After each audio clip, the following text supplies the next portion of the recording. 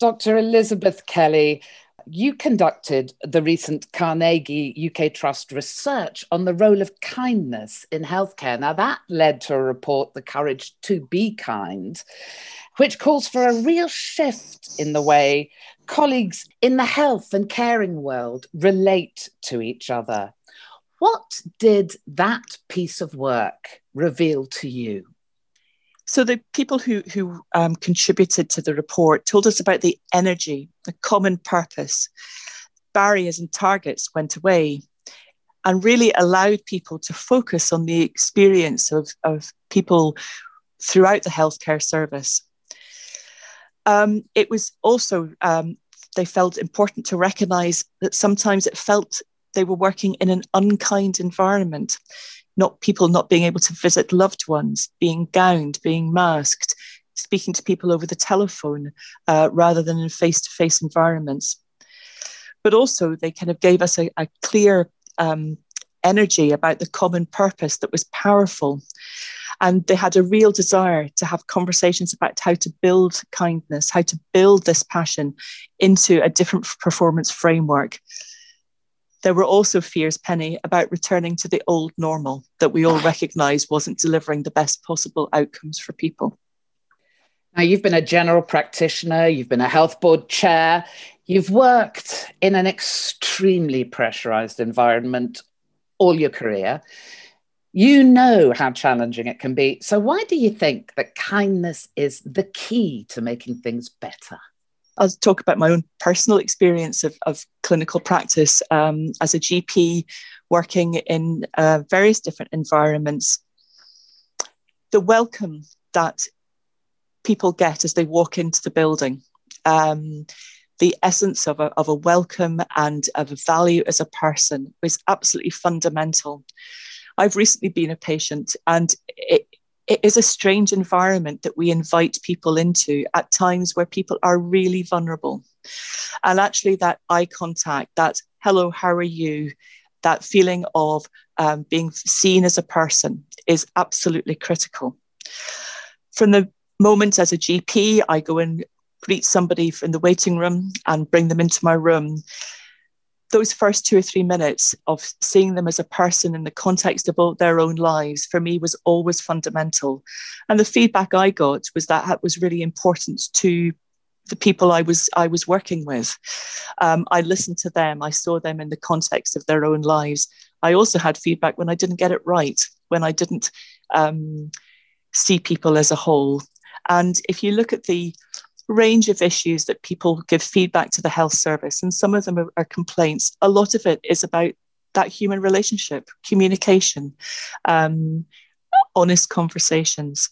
And I think for me as a general practitioner and as a doctor and as somebody who has experienced healthcare and no doubt as I get older will experience more, I'd like always to be seen as a person, and to that person sitting opposite me to see me as a person first, rather than as a heart condition or a lung condition or a stomach condition. And then translating that to how members of a team work with one another. Is it as important there? And if so, why? It is sometimes, again, my personal experience, very easy to separate out your holistic person from the role that you have when you're at work. And perhaps we all do that to a bit. And sometimes it feels quite like a safe space when you come to work. I think the pandemic has really opened up the fact that we all have other lives to live. That actually, if we are fulfilled at work and we get up in the morning looking forward to going to work, and that work doesn't exhaust us because we've got good relationships, we enjoy doing what we're doing, that the bureaucracy that is needed is proportionate and applicable and doesn't take us away from the core of why we're there, I think it makes a huge difference. I've heard some very powerful stories, Penny, of a number of people who have been unable to go into their normal workplace because of the appropriate restrictions that the pandemic has put on them. People who are working from home, who are listening to really distressing stories from people they would normally be able to see in the context of their own office or work. and trying to hold those conversations at the same time as they may be trying to homeschool or to have other family members around. And I think it's brought us closer to who we are as people, the pandemic, but also if we are working in isolation in those circumstances, then actually that can be really feel very unkind. And I think something about each of us who work in teams looking out for each other, asking, how are you really? What's going on at home? And for that team leader to create space for those conversations is something that we should all encourage.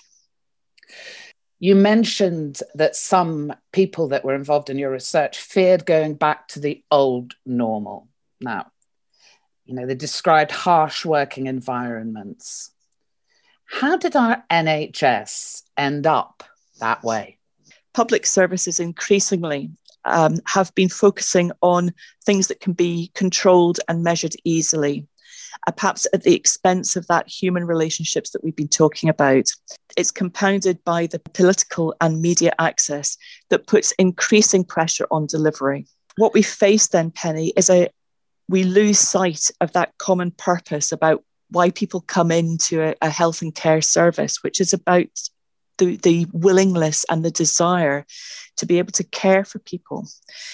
If we lose sight of that common purpose, it can cause moral injury. Explain moral injury. Moral injury, I would argue, is the working environment and the conditions of the working environment that preclude you from doing what your core values are about. So if your core values are to come to work, to do the best you possibly can, to care for people, to improve their outcomes, and the system in all sorts of different ways, whether it be technology, the data that needs to be collected, the demands of time, perhaps the lack of relationships within your team, then you've got that mismatch between that moral value, the moral compass, against what the system is doing to you. If kindness is as critical as you believe, how do we measure it? How do we discover where it exists, where it's flourishing, and where it's not?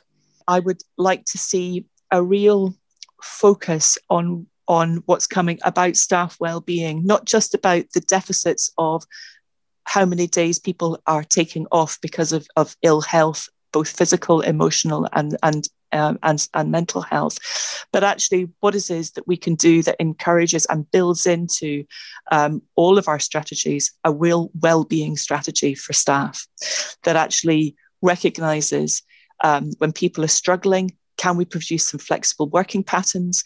Can we have wellness days rather than sickies?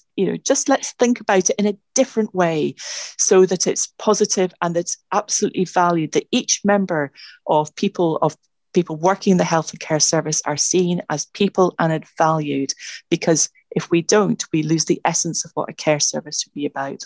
What we've learned through the work of the pandemic, and that's not just Carnegie's work, there's a lot of other people looking at the experiences of staff well-being. We're hearing lots now about the exhaustion of many frontline staff who have been delivering care right across the service.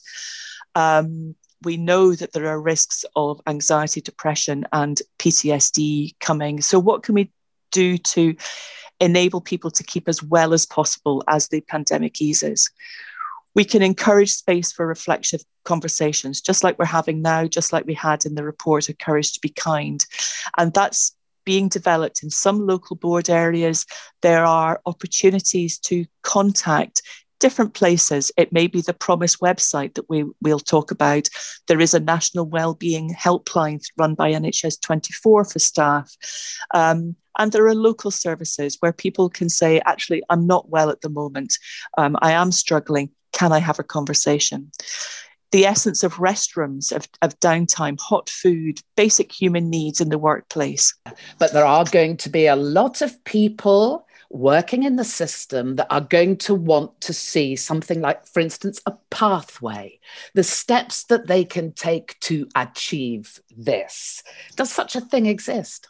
I think it's haphazard, Penny. There are some really good examples of where teams come together and have a conversation. How are you? And in the event that someone is less well or is struggling, they have an opportunity to talk about that with space, with dignity and respect, and that's valued. There are organisations who have commitment, if somebody is off with anxiety and stress, of various different interventions within very limited timescales, and that's seen very positively. But the first thing is to recognise that it's all right to say, I'm not all right. And that comes back to the kindness to self that we'll talk about in another podcast. But actually, we're human. We've got frailties, and that should be celebrated. Thank you so much, Dr. Elizabeth Kelly. As you have mentioned, we explore other aspects of kindness in other editions of this podcast. So please tune in, listen again. This is The Courage to Be Kind, a podcast exploring the role of kindness in health and social care workplaces in Scotland. More episodes and more information can be found on the Carnegie UK Trust website at www.carnegieuktrust.org.uk.